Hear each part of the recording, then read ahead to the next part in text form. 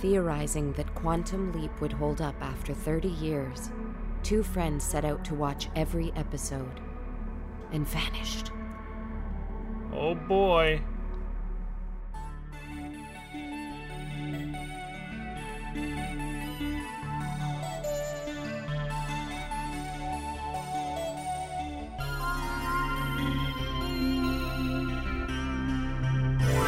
Second half of episode 1.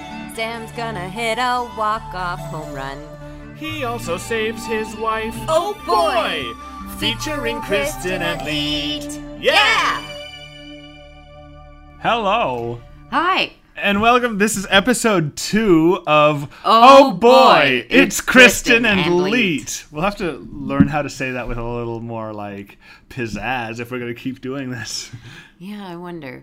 Maybe like a version that's in theme with whatever's going on in the show. Oh, that's ambitious. Okay, never mind. We'll just give it more energy. Let's try it. That's if so we had half an episode of daring fighter pilot Tom Stratton and half an episode of baseball guy Tim Fox. So how do we say, oh boy, it's Kristen and Leet?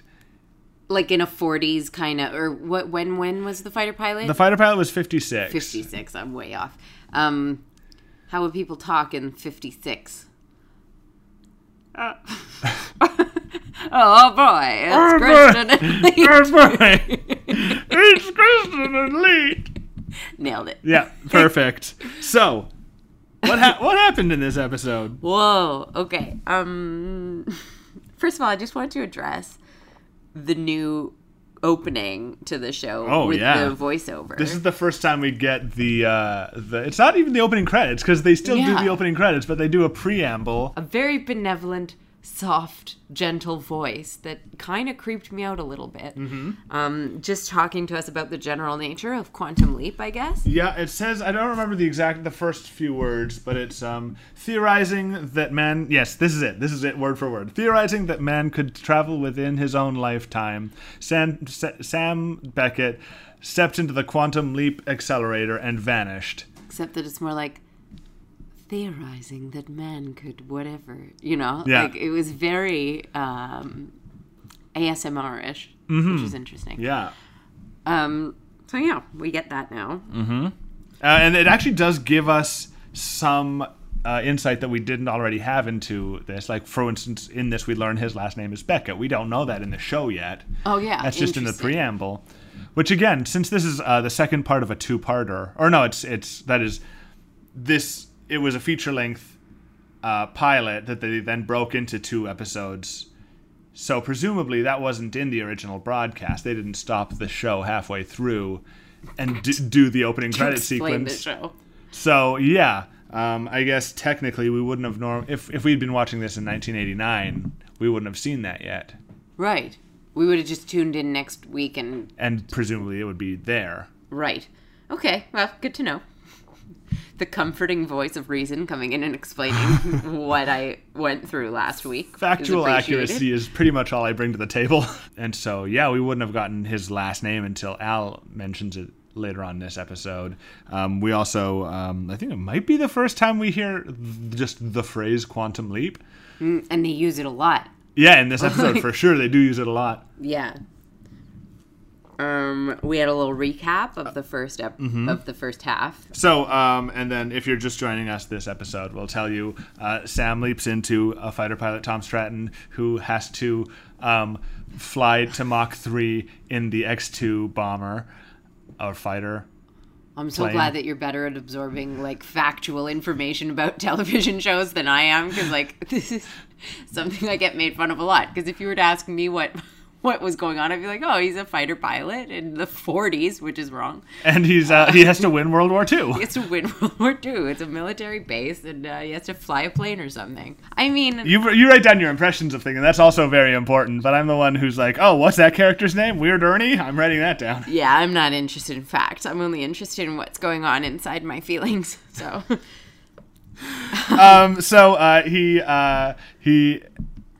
We learned that there's... all these accidents. Every time somebody tries to fly this plane to Mach 3, there's an accident, and we learned that Tom Stratton, the guy that Sam has leapt into, he dies when he tries to reach Mach 3. His plane explodes and he dies, and that's what Sam is here in the past to fix. Yes. Because this is where we reveal the entire premise of the show, is that he leaps into somebody's body in order to fix a specific problem, and then once that problem is solved, he can leap out again. Yeah. So anyway, what was your first outrage? My first outrage? I mean,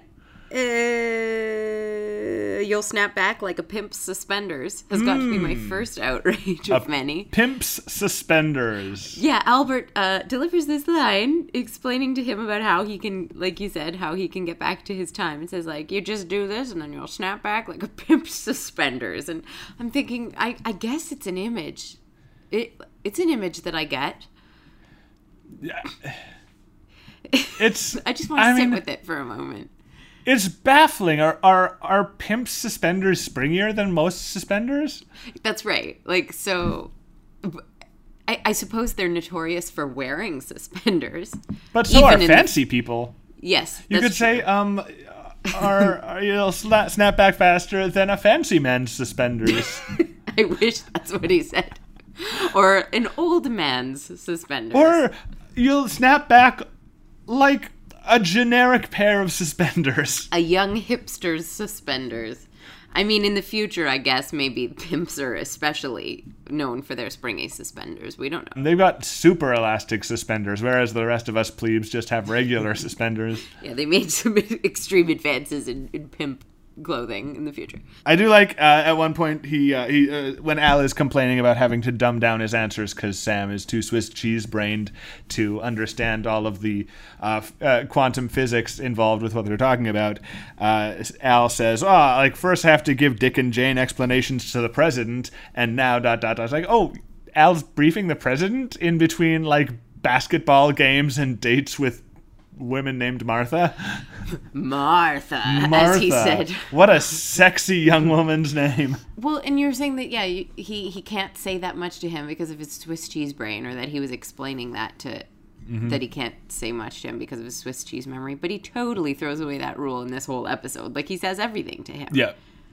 Like, your name is Sam Beckett, you created quantum leaping, but is that because it's all after the plane? Well, he tells him his name when we're in the baseball sequence. That's in the That's in the baseball sequence. All right. But apparently I have Swiss cheese memory, so that's fine. That's fine.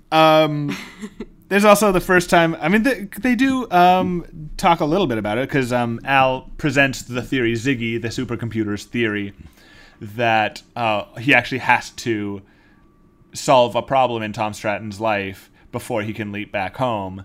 And he uses the phrase, God or time or whatever was waiting for you to quantum leap.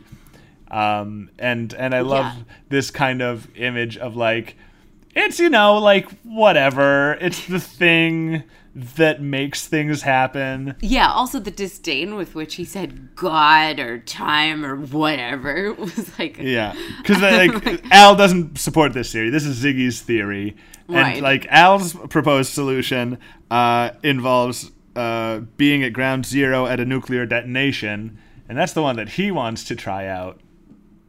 Okay. But Ziggy says, no, all you have to do is get to Mach 3 and survive, and then you'll leap out immediately. Which turns out not to be the case. Yeah. Because that wasn't the problem that he had to fix. I'm getting real self-conscious about the fact that my brain doesn't hold on to science-related details. I'm like learning so much from talking to you about what we literally just watched. So this is going to be a fun challenge to the show. This is also to some extent like a fun, what's the word? Like a fun barb we can push at the writers of this episode. Donald P. Belisario, who wrote every episode. Donald P. Belisario of Belisarius Productions. I love him. But it's like, the thing is, he's clearly, I mean, and as we all are, more interested in the relationship stuff of like Sam interacting with his new wife Peggy, his new wife, and son. But that said, like he has like he's clearly thrown in this like, oh, you got to reach Mach 3 for excitement, but it's so uninterested in it. Yeah. Like, so much of the mystery is nothing. I was gonna say is subtext and stuff, but it's not even that. In the end, like, right before Sam is about to go fly the X2 for the first time, his wingman Bird Dog says, "Oh, by the way, right before the engine light went off, I smelled coffee." Yeah. And Sam goes, "Oh, sure, dude." Yeah, he makes some kind of joke about coffee. Yeah, but it's like, hey, dude, maybe you should have mentioned that to Weird Ernie, like, when the crash happened. Why do none of these pilots seem to care? They absolutely don't want their bosses to know what's happening. Even when they have, like, significant lapses in memory. At the very least, your pilots seem to be demonstrating a weak sense of, like, a very, or on the other way around, a very strong lack of confidence in their abilities to fly planes, or in their, like, mental and physical well-being at the time of flying these important planes. Yeah. And also, like, they're all military folks. You'd think they'd have some kind of investment in the chain of command, especially like Tom Stratton is a captain. Like, he's not like some schmo private out of nowhere. Like, he's part of the brass. Yeah, yeah. And yet it's like no interest in actually like doing anything that would help the military make good planes to fly in. Yeah, like, it's like at best you have a few pilots who are, as I said, oh, someone's calling me. Do you want to take it on the air? Should I? Sure. Hello? Oh, hi, is Kristen there, please? This is she? Oh, Kristen,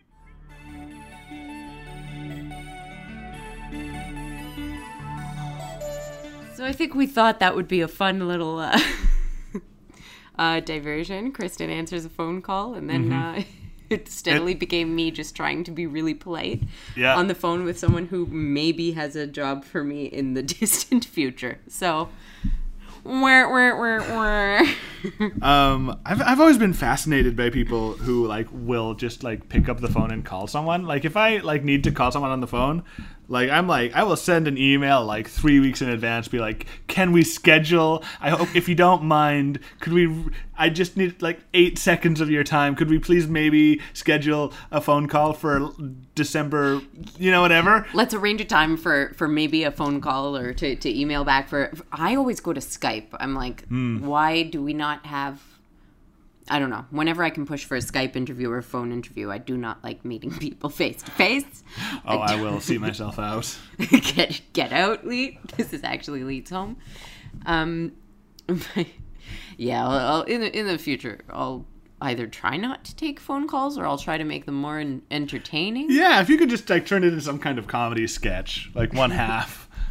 But because I'm so paranoid, I must ask, did I sound okay on the phone? You sounded Did I sound like a fool? You sounded like a professional music teacher. Commented on the impressive 4-note chords in the background that I heard being played. I was so pleased with that. I don't know if they care, but I liked it. I don't know. I'm like, I know what those are. For broken 4-note chords, my God. Whatever. You've got a young list on your hands there. Okay, so back to Albert and... Yeah, Albert explaining the Quantum Leap mission to Sam. Oh, yeah, because that was the short conversation. They've had several in this episode. Yeah. So the next thing I have is his conversation with his wife. I'm going to flag one or two more things. Do it, but do it fast. First of all, Al says, like, if you don't want to either fly at Mach 3 and survive or be present at the site of a nuclear blast, what you can do is just survive for 40 years and then you'll be back in the present. Yes. Which implies, because this takes place in 1956, which implies that the Quantum Leap mission is taking place in 1996, or 7 years in the future of when the show is. So they think in 96... We'll have light-up heels. Well, fair enough. Yeah, that's fine. Light-up earrings. Yeah. And time crazy. travel. Okay. All right, that's our big the biggest problem I have with their view of the future, and also Albert's fashion sense, I think, is just a little. Oh, you know what? It's not terribly off. Like, he wears that silver jacket. That's kind of 90s. Yeah. Let's see. We've seen him in his weird pajamas. Those. We just need like what if people wear in the 90s? Like some grunge. Like maybe you could wear some Like plaid wristbands. Yeah. Spaghetti strap tank tops. Sure. Butterfly clips. Mm-hmm. Slap bracelets. Mm-hmm.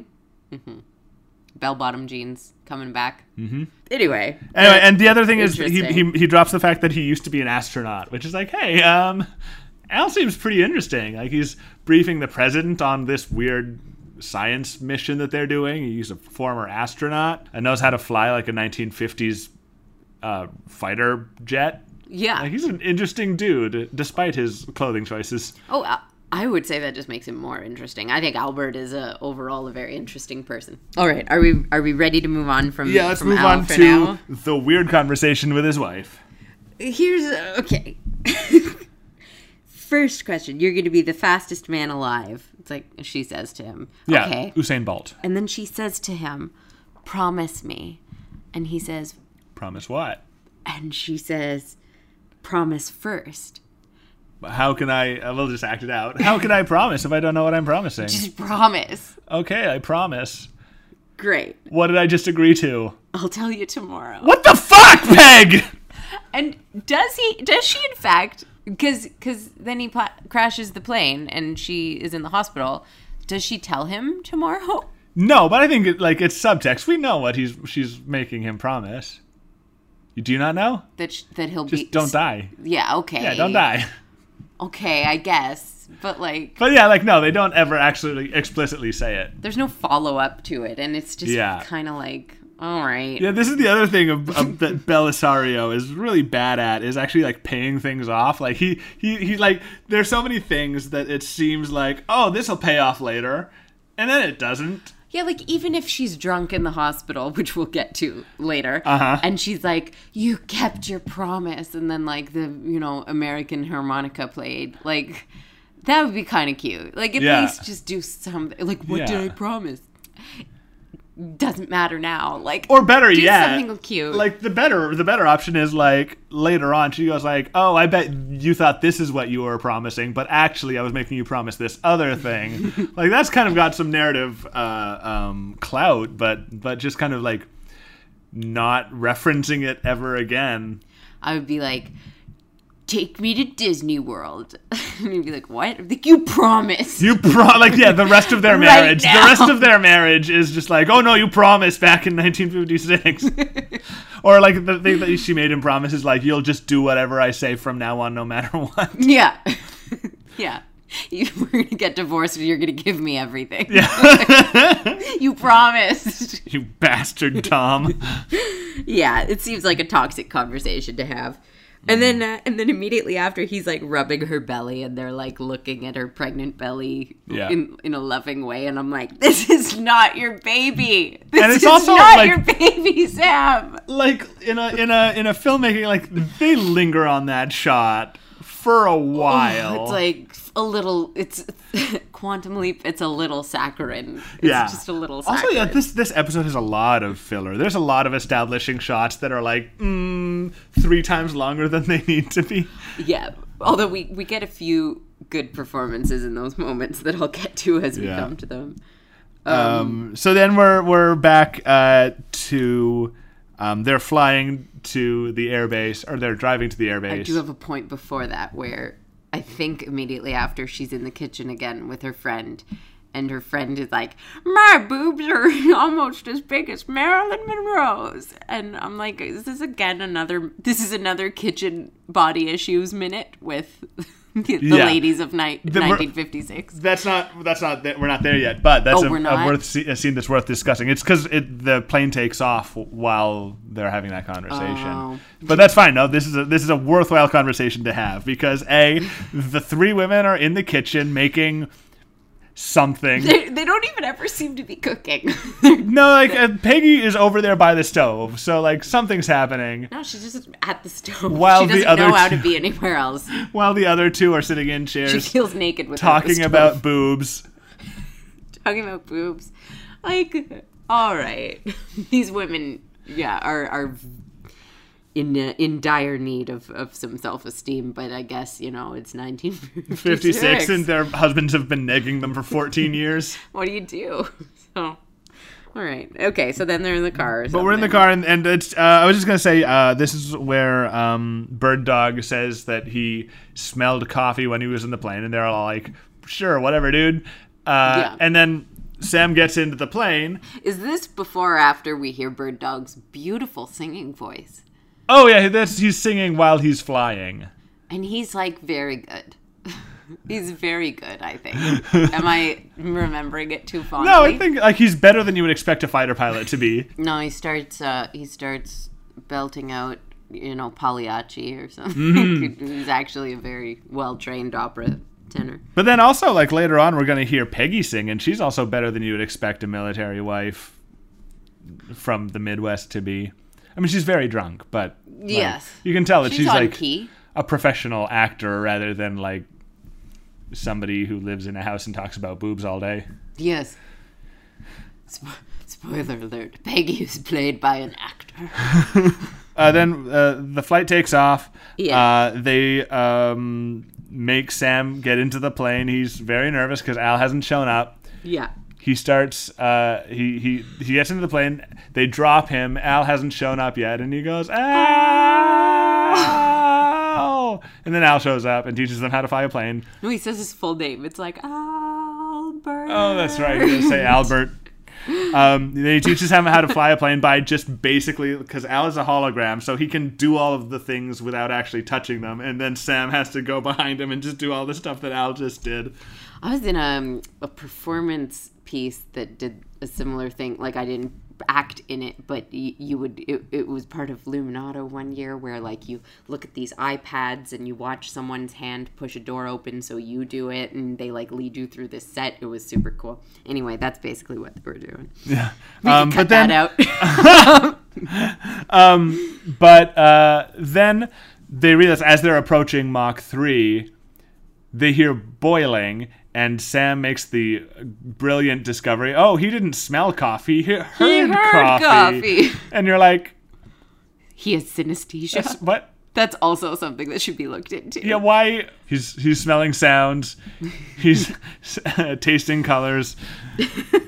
He's like, oh, man, He's singing his the heart out. the sky is so grape today.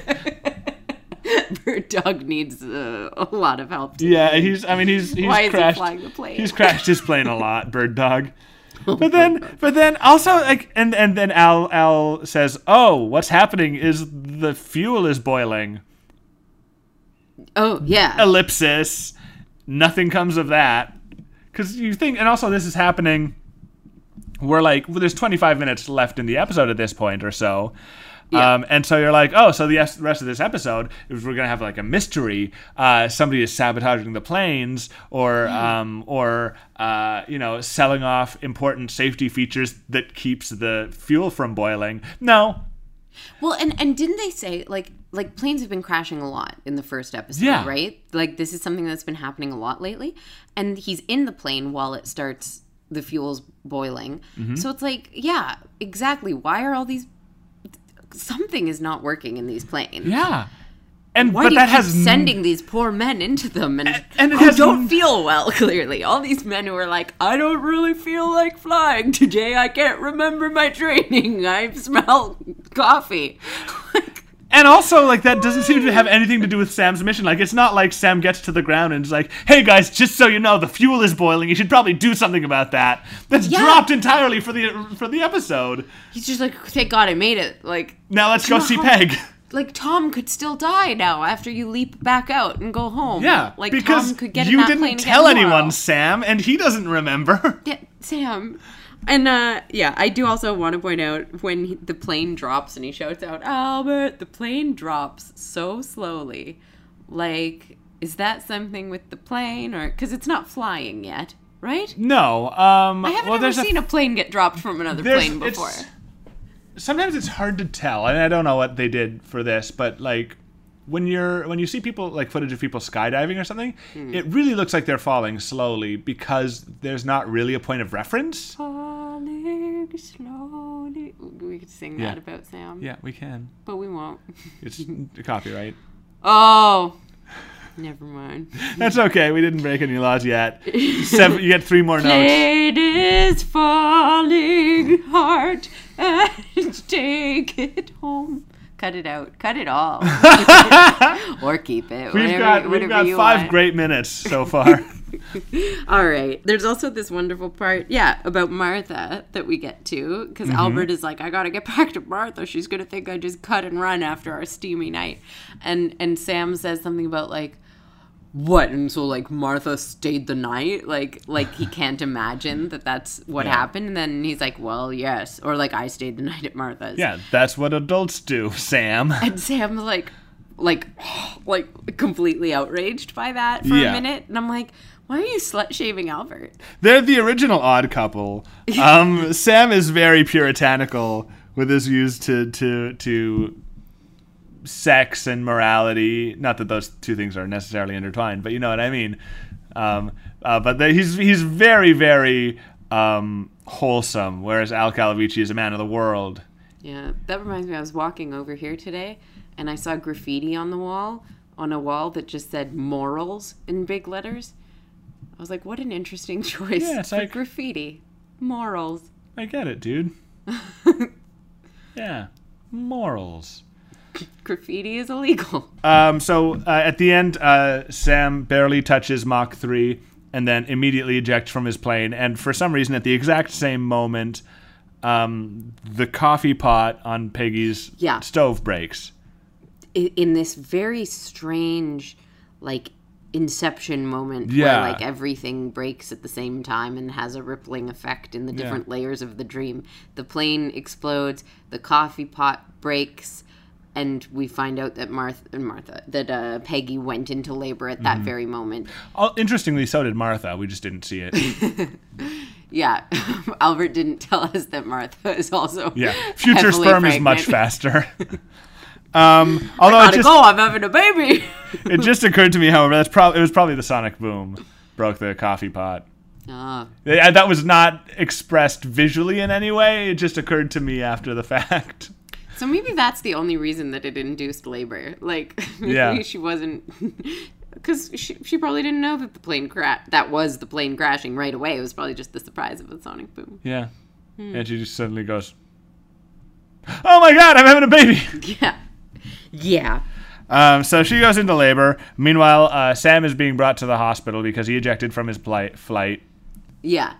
And he has this moment with the medic in the car, the truck, Ambulance. the hospital car,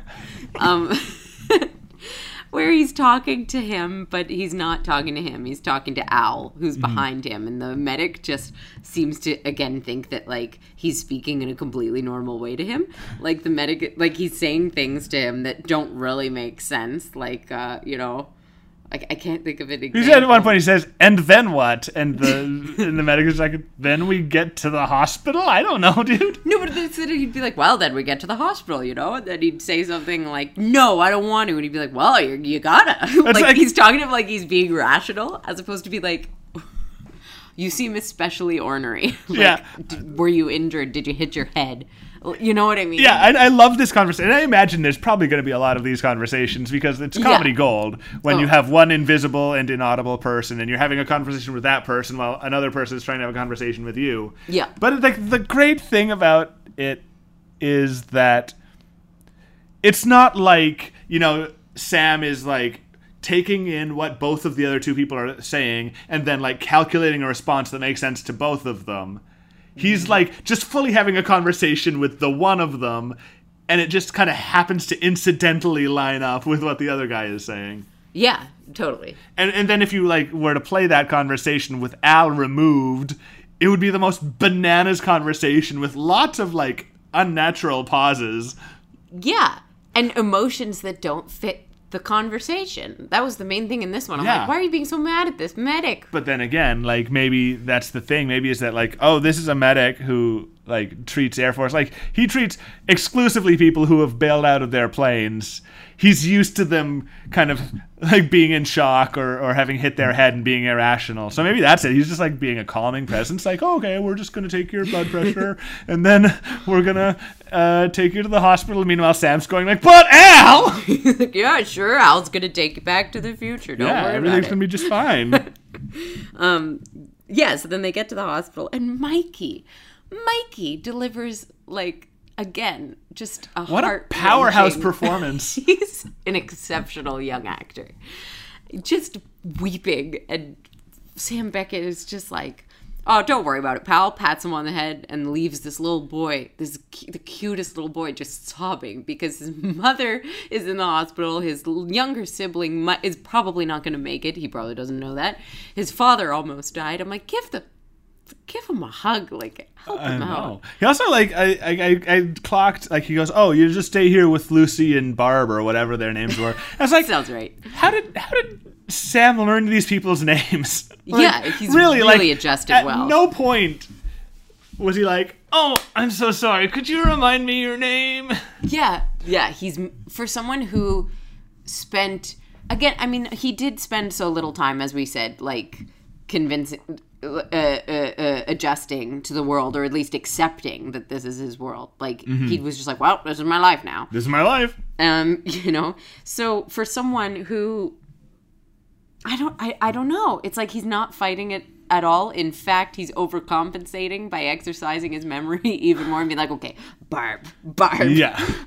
And at no point in the earlier picnic scene in the first episode, we never saw, like, you know, Peg go like, oh, Tom, can you pass this potato salad to Lucy? And he goes like, Yeah. We never saw that scene, but it must have happened. I want that scene now that I know that we didn't have it. Yeah. Okay, so yeah, comfort the little boy. Peggy is in labor.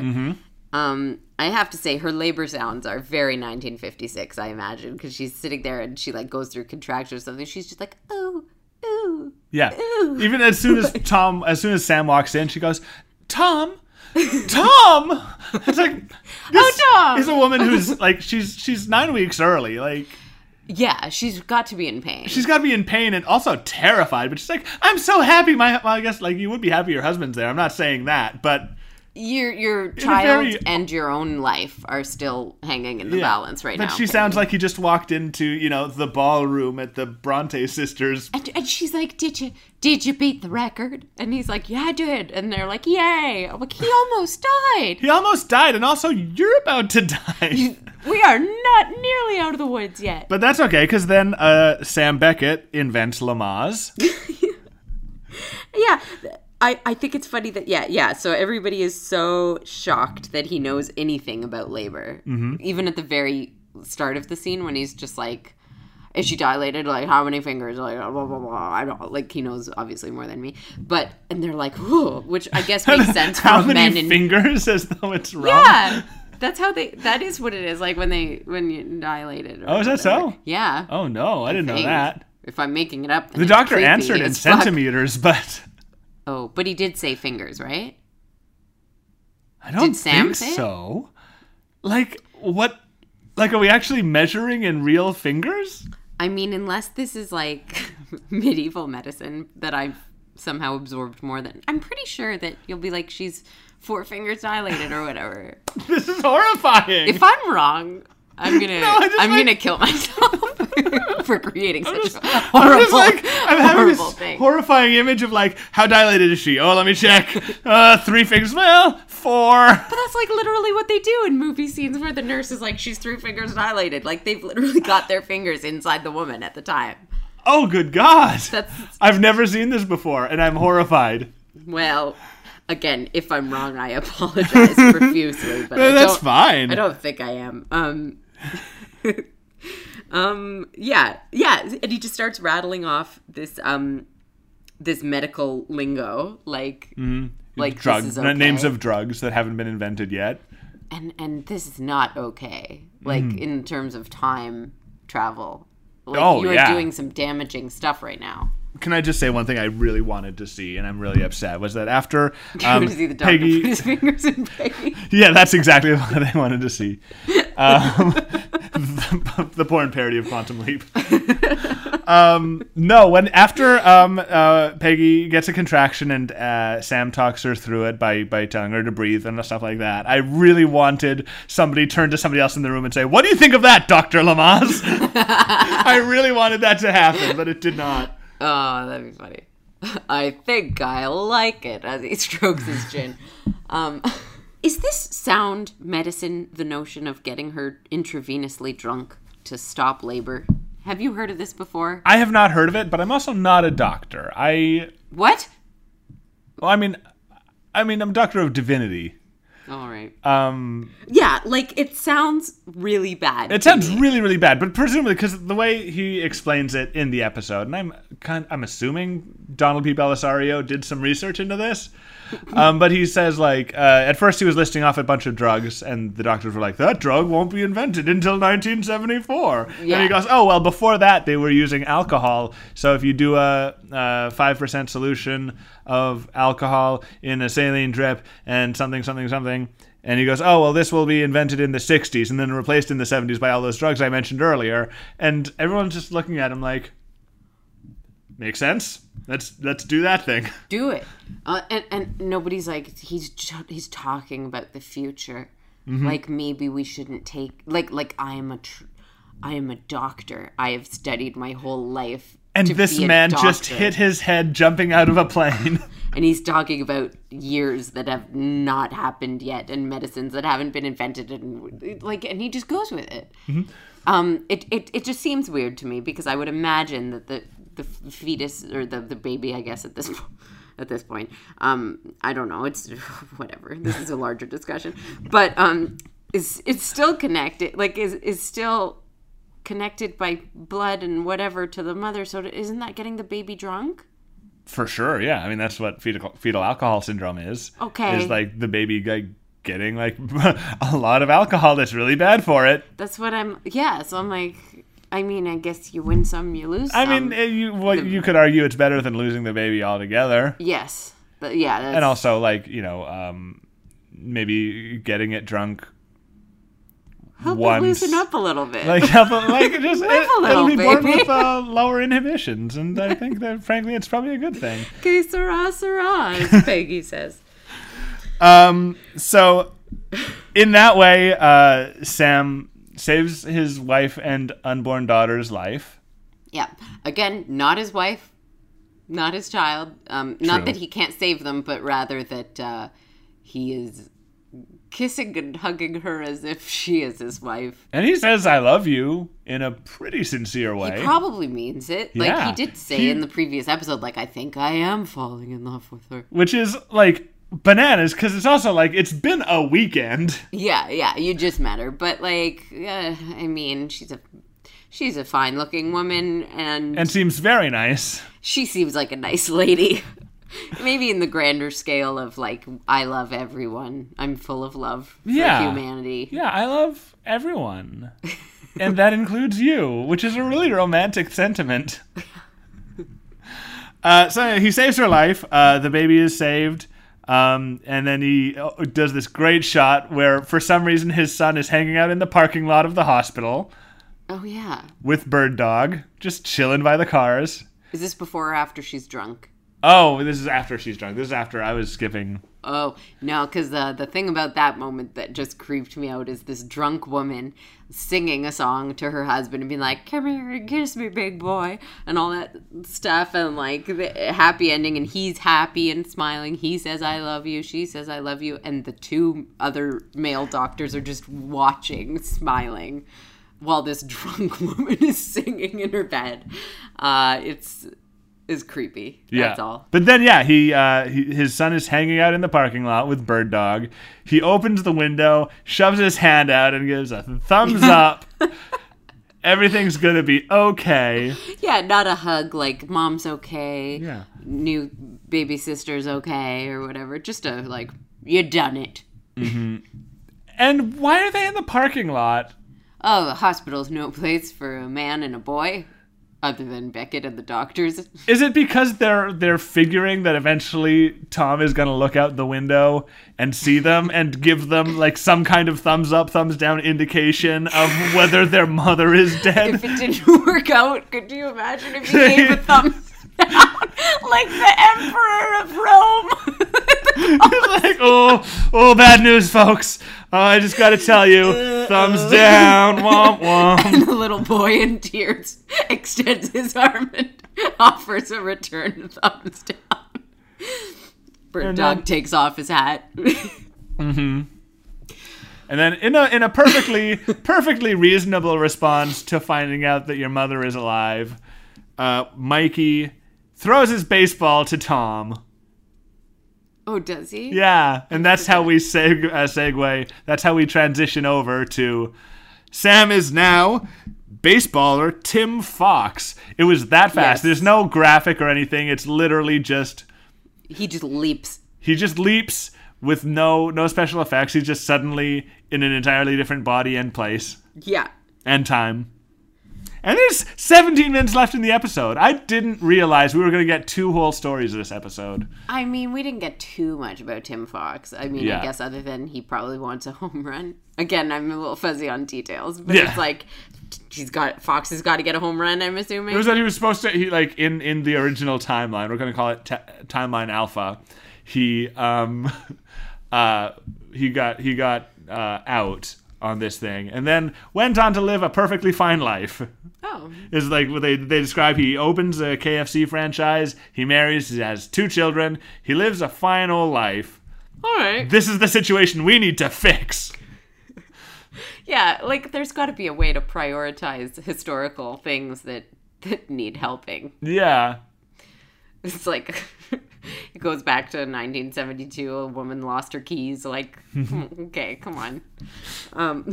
But I mean, the other thing is when you're dealing with time travel, it doesn't kind of matter what order you do things in. You're like, oh, well, we'll give him a couple of easy ones to train on, and then after that, we're gonna send him to Vietnam. That's true. You can always go back in time so that you're not wasting your time doing this. It's just indentured servitude that will never end. Yeah, that's pretty much it. I did think the baseball thing was the funniest thing about it for me was that we kept getting shots of the announcer, and the announcer was always talking about Schneck and Schneck funeral services, which Yeah. sounds fake. First of all, to be like, this has been brought to you by Schneck and Schneck funeral Yeah, services. like- when you're on your way out, go with Schneck and Schneck or whatever. I'm like, what a morose. And that was apparently their only sponsor. The only sponsor of baseball is Schneck and Schneck Funeral Parlor. And also, like, Yeesh. some real bad copy, like, whether you get, I don't remember what he said, but, like, ground out, a pop out, a fly out, or a strikeout, you're gonna die. Yeah, or like when it's time for you to go, call Schneck and Schneck. Like, whoa, guys. Like, this is real Right. dark for, like, baseball. Yeah. Yeah, well, what's the meaning of any of this? So that was funny. So, a dog immediately knows that Sam is not who he claims to be. Sure, that's a thing that I guess is true. And like a threat to him. He's Yeah. like, this dog's going to give me away. I'm like, do you really think people are going to be like, hey, Sparky doesn't like the look of Tim today? Like, who cares? It's fine. Yeah, exactly. Sam stares down the dog for some reason. That was worth 30 seconds of airtime.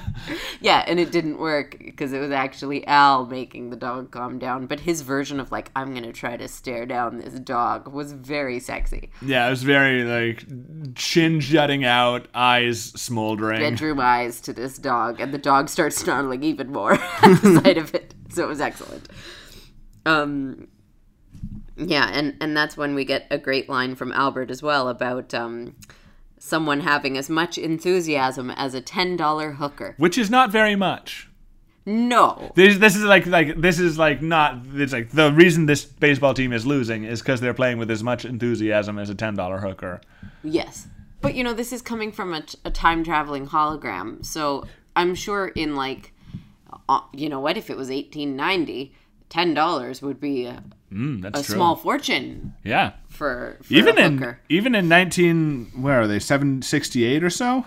Yeah, that's not that bad. Like that's not nothing. The important thing to know about this short, I will say short-ish story, is that Tim Fox looks a lot like Art Garfunkel. I was thinking that, and I was also thinking that he looks like a young Jeffrey Jones, which is bad. Who's Jeffrey Jones? I think of Jim Jones. He was the principal in Ferris Bueller's Day Off and The Emperor and Amadeus, and he Right. doesn't act anymore because he was a pedophile. Right. Art Garfunkel or Jeffrey Jones? Let's go with Art Garfunkel. Yeah. I think that's his name, Jeffrey Jones. Anyway, I just wrote, he looks like Jeffrey Jones, which is awful. I wrote, looks like Art Garfunkel, which is less awful, but also, like, I'm led to believe kind of a dick. Aw. That's disappointing. Al, the entire point of this story is, well, two things are going to happen, and then the actual, like, plot of, like, what he's there to fix doesn't matter at all. Yeah. We're here to get another exposition drop where we learn Sam's last name is Beckett, and he says that he has 6 doctorates. Yes. And he is the creator of Quantum Leap, and the reason that they can't bring him back is, quote, if there's one guy who could bring you back, it's you. Which is a classic TV trope, which is not true because lots of people work at particle accelerators and stuff. You know? Like, if you are the one person who knows this project, then you're not the one that steps into the machine. Yes, that's a good point. You should have at least imparted all of your wisdom about the machine to a few people who are operating said machine or whatever. Or it's just send one of the fucking janitors back in time. Yeah. Yeah, who cares? Get in the plane. Get in the plane, and I'm the one who can bring you back, so I'll stay here. Yeah, just fly the plane. Don't worry about it. Yeah. I don't know what else Albert said about women in that scene, but I think we can confidently say that he is a lech. Yeah, some really horrifying things. Yeah. I also wanted to talk about Albert's use of the word magnifoozled or something. Which, wouldn't it be funny if he wasn't just being funny and that's what it's called in the future? Yeah. Fun thought for food for thought. Yeah. But yeah, and then he calls his father, and like, buddy, there's going to be a million John Becketts in Indiana, right? Like, he calls Presumably. the operator and is like, it's John Beckett. He lives in Indiana. He does say the name of the town, Okay, so that helps. that helps. Maybe it's not so bad. But yeah, like the first thing he does, I mean, I don't know. Like, maybe it says more about me, but like, if I went back in time, the first thing I would do is not call my dad. No, what would you do? What would I do? Depends on where I would go back, when I would go back to, I guess. Maybe run for office. It seems like that'd be a worthwhile thing to do, and be The like, first thing you do. and that'd be like, Better I'm like run for office. the world's only real progressive. I mean, maybe after a few weeks I'd get to that point, but I think I would call my dad. Oh yeah. But I wouldn't do it just to be like, I love you. I would do it to be like, what do I do, Dad? You're good with technology. What do I do? How do I get out of this? Like, Mom, is it going to be okay? Like, yeah, what if his dad was an actual quantum physicist and knew what to do? All right, Sam. This is what you gotta do. First of all, you gotta stand real close to a nuclear blast. Yeah. So he calls his dad, has a really tearful conversation where he presents Beautiful scene. to be his own cousin. Really heart-wrenching scene. I mean, I think, like, yeah, it was nice, but it made me... This is the question that is going to come up a lot of times in this show. Is Scott Bakula a good actor? Yeah, I think he's okay. You I think think he's okay. I think, he's not magnificent, but he's all right. I don't hate him. What do you think? Like, I don't know. To me, like, the thing that was, like, I liked about that scene was his kind of stammering seemed, like, realistic, where, like, most of his dialogue seems just a little bit stilted, and in this one scene where he's crying on the phone with his dad, it seemed, like, paced in a lot more naturalistic way than usual. Yeah. But, I don't know. there was something about him crying that just definitely had the look of like, we're just gonna moisten your face a little bit. Just drop a couple drops here. Yeah. Yeah. Yeah, but like, Like again, I think Yeah. again, it's a nice scene and it's a nice premise for a scene of like a guy who loves his dad so much that he goes back in time and calls him because in the present day he's dead. Like it's very nice. oh, I didn't gather that Oh, he's really? dead. Oh, I That's real bad. I assumed I guess that's the only reason I would call my dad in the past. Yeah, maybe he is. I mean, to be fair, when I looked at him, when they cut to the dad, he was much older than I thought he was going to be. I know that it's the 70s now, you said? 68? 68. So, like, okay, like, sure. But like, he looked a bit older, and his son was, like, maybe 13, 14 when Like young 16, Scott... yeah. Nah. No, you don't think? I think if you were 16, then we would be less freaked out at the fact that Scott Bakula's voice came out of this young man. Yeah. Like, it was like, hey, Dad, want to go for a catch? Hello, father. Why, it's me, your son. There's a cow giving birth. Come immediately. It's like this Also- enthusiastic-looking young man who probably got doesn't a look- silent on camera fee Who for it. also doesn't look anything like Scott Bakula. Like his hair is darker. I mean, kind of like a... What, the boy's hair was darker? Yeah. Yeah, Scott Bakula... I guess I assumed he was like graying a little, but he's probably not. I think he's got a lighter brown hair. He looks European to me, and I believe he is of European ancestry. And this You're saying little he's a white boy, dude. No, but like I was gonna say he looks Italian to me, but then Ah. I'm like, Elite's gonna make fun of me for talking about Italians Well, no, again. not at all. I'm wondering, like, is Bakula an Italian name? No, it's Czech. I looked it up. Oh, Yeah, pretty I close. assumed it was Romanian, like Dracula. Wait, he was Transylvanian. Yeah, Transylvania is in Romania. Oh, is it? Yeah, Oh, I didn't know that. he was the Prince of Romania, I believe. Huh. Vlad the Impaler. Oh, yeah. This has been a Transylvanian Minute Yeah. with Kristen Sass. But yeah, I don't know. I thought that little boy looked like your typical like Karate Kid Italianate protagonist boy. It's a stereotypical character that I've noticed, but no one seems to know what I'm talking about. When I'm like, you have an action film where a little boy is put into a different environment, or like a kid in King Arthur's court. I mean, Rookie of the Year, which is like not, yeah. Angels same. in the Outfield. Yeah, probably. I don't remember what that protagonist looked like. Oh, pretty sure he had like brown shaggy hair. Yeah, he was Mediterranean for sure. Yeah. An olive complexion. Yeah. Yeah. Anyway. So then, like, he talks to his dad. He feels better, and he says, "Oh, I won't make it home for Thanksgiving this year. I love you Ugh. so much, Dad." And then we get a nice voiceover monologue. Or do you have more on that? That's why I thought his dad was still alive, was because he said, I'm not going to be home for Thanksgiving this year. I think Because I thought maybe he was afraid that he wouldn't get back to the present. that's a good point. I just like I the entire time I was assuming he was dead because I was like, why else would you call your father?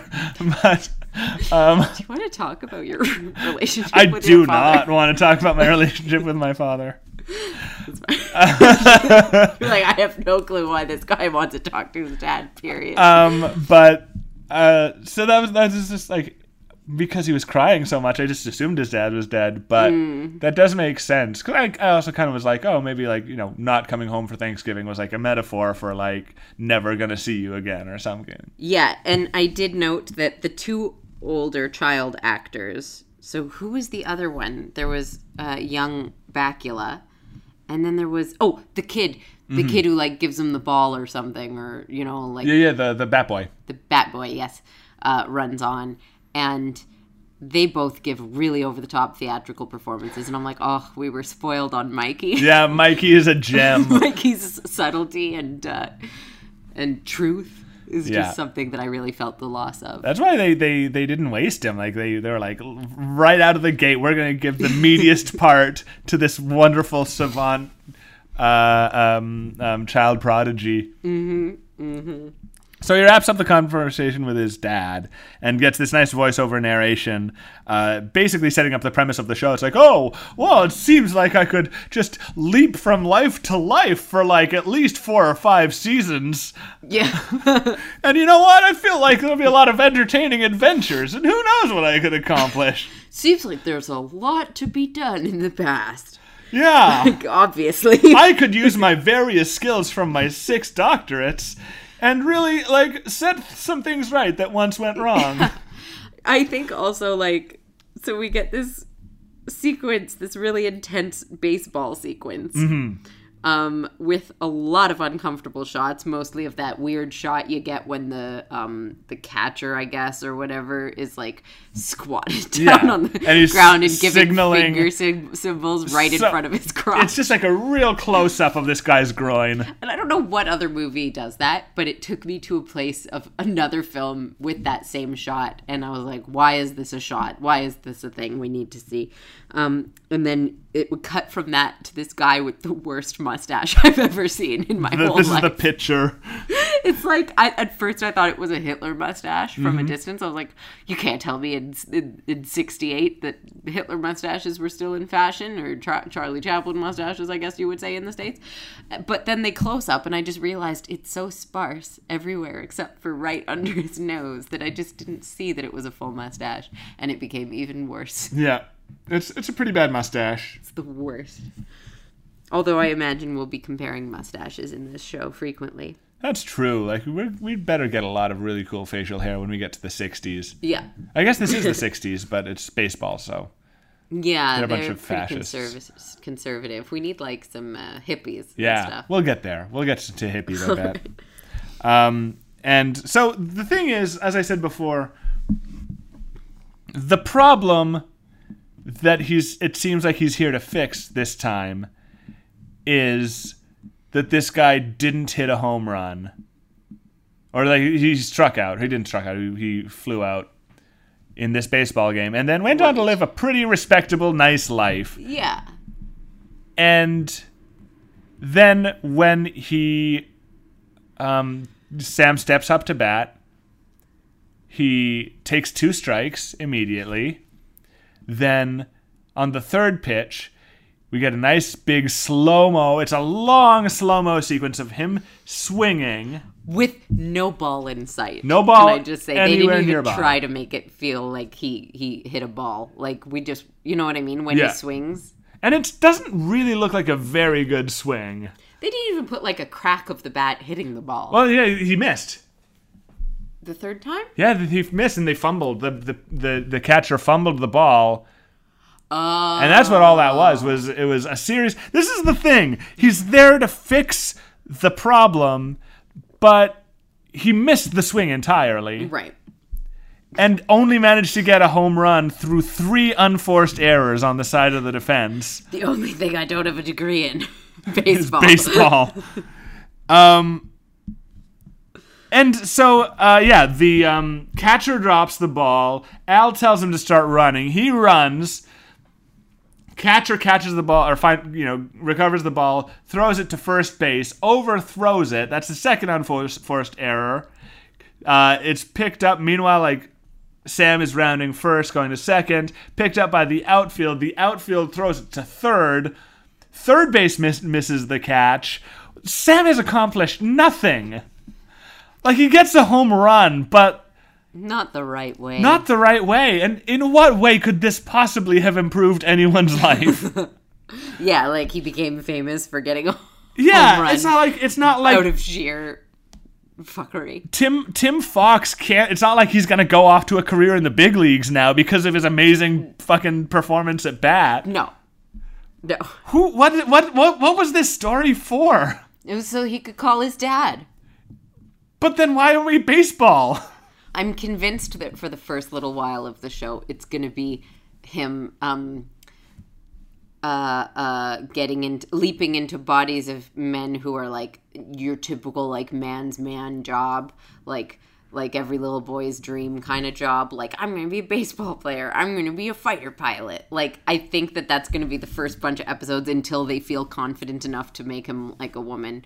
Well, you say that. What would you remember? What he leapt into at the end of this episode? After he, made it to home, got a home run through sheer force of luck, and he leaps out of there with no kind of explanation for what he has accomplished or how he has helped anyone in any way. Oh. Where does he leap into? Was I looking at was I typing something? Give me a hint. Refresh my memory. I don't know if I can give you a hint that isn't just like the answer. But he looks like he's a college professor. Oh, yeah. He's wearing a lot of tweed, smoking a pipe. I do remember. Okay. So I assumed that was him, like his actual... Oh, you thought that was Sam? Yeah, I thought that he gets back. So am I right in thinking that he never gets back? He doesn't leap back into his own body in between, no. Oh. He just bounces from one to the next. Kind of so like... he very well might not be home for Thanksgiving. He will not be home for Thanksgiving. Oh, so that's what I think is Oh. Yeah, his dad's fine late. You think... I think he's dead. We'll see. We'll see. Time will tell. Okay, yeah, I assumed that in his reality, because he has a bunch of PhDs and stuff, he's like a Indiana Jones type teacher. Because all those girls were looking at him admiringly. But now I get the feeling that maybe he's a woman. Because you were like, he was wearing a tweed suit. Like a tweed jacket. All right. He was smoking a pipe. Like, I think he's a man. Fair enough. You just said that like, well, I mean, but I'm just saying because it's not like a job. manly man's profession either. It's not like I want to grow up and be a college professor who smokes a pipe. That's true. But we also see a shot of his classroom, which appears to be entirely women. Yeah. Who are looking admiringly and lovingly at him. Yeah, it was very Indiana Jones. It is very Indiana Jones. So what do you think the next episode is going to be about? I literally think that he jumps into the character of Indiana Jones, like who is a real person in Quantum Leap world. Mm-hmm. Like it's not like Indiana Jones is a movie we all love. It's a real person. He leapt into Indiana Jones. And he's got to not lose the idol to Belloc. Yes. But also, I think that an important part of the episode is going to have to be him deflecting the attention of his female students, because that's wrong. But he seems to have no self-control about like boundaries with women who are not of his time, as we've learned with his relationship with Peggy. So maybe that'll not go so well. But maybe he's in a time where people don't care. Yeah, so what you're saying is he's got to try to bring his kind of more 1990s sexual politics to the land of Indiana Jones. Yeah, that's right. And like, that's exactly right. There'll be like some woman who's like, well, I mean, aren't we like in love now? Because you slammed me against a wall and said we're in love now. And he'd be like, I did what? And then he sits her down and explains to her that was wrong, as opposed to Indiana Jones, where you're like, how romantic. And given the choice, you should probably treat preferentially somebody who doesn't slam you into walls. Yeah, but that was like Harrison Ford's thing. Yeah, for sure. I mean, I'm being Sam. I get it. I'm being Sam, like, teaching her about feminism. I understand. And also, that wasn't a defense to say, like, yeah, but Harrison Ford did it. That's not an excuse. Harrison Ford did a lot of things. Including Carrie Fisher. Ooh, okay. But Indiana Jones was 1930s. Fair enough. But could be just like an older Indiana Jones who's still wearing tweeds and loved by his students. Like an almost retired Indiana Jones. He's tenured and like he'll just keep going until he dies. But the ladies still love him. I mean, people still love Harrison Ford today. Yeah. He's still kind of sexy. Yeah. She said unconvincingly. He's okay. Do you have anything else to say on this episode? Genesis Part 2? No, it was great. It was a great episode, right? I didn't apparently absorb a lot of facts. I absorbed a lot of feelings. That's just important. Yeah. Yeah. I'll be the facts person in this podcast, and you be the outrage person with Al. I like Al. I like Al too, but again, he's got the sexual politics of like a Viking invasion. Yeah. Yeah. No, it was great. It was a lot of fun. All right. So listen to the Pitch Off Project. Listen to On a Dark Cold Night. And we'll be back next Friday with episode 2 or 3? Episode 3? Episode 3, but then what do you call it? I guess it must be episode 3. Oh, Again, I see. Because the first one was still part 1 of episode 1. Oh, but why do we call it 2 then? This will be episode 1, part 2. I guess that's what it is, yeah. So we'll be back with episode 2 Yeah. of Quantum Leap, which is called, I forgot to look it up. Give me a second. Maybe this should be part of the discussion, because the title of this next episode is Star-Crossed. Ooh. Maybe he's an astronomy teacher. Yeah. Yeah, that sounds right. Yeah. Still Indiana Jones. Still Indiana Jones, but he's like gotten another doctorate Yeah, that's just in what astronomy. people do if they're in academia. They get 6 doctorates. and decided that the archaeologist lifestyle was just like too active, Hands-on. too hands-on, too active. He's an old man. He just wants to lie back in his chair and look at the stars. That sounds great. I hope that's the whole episode. Indiana Jones just be like, this is much better. Popping a beer. All right, well, let's find out next week on Oh Boy, It's Kristen and Leet.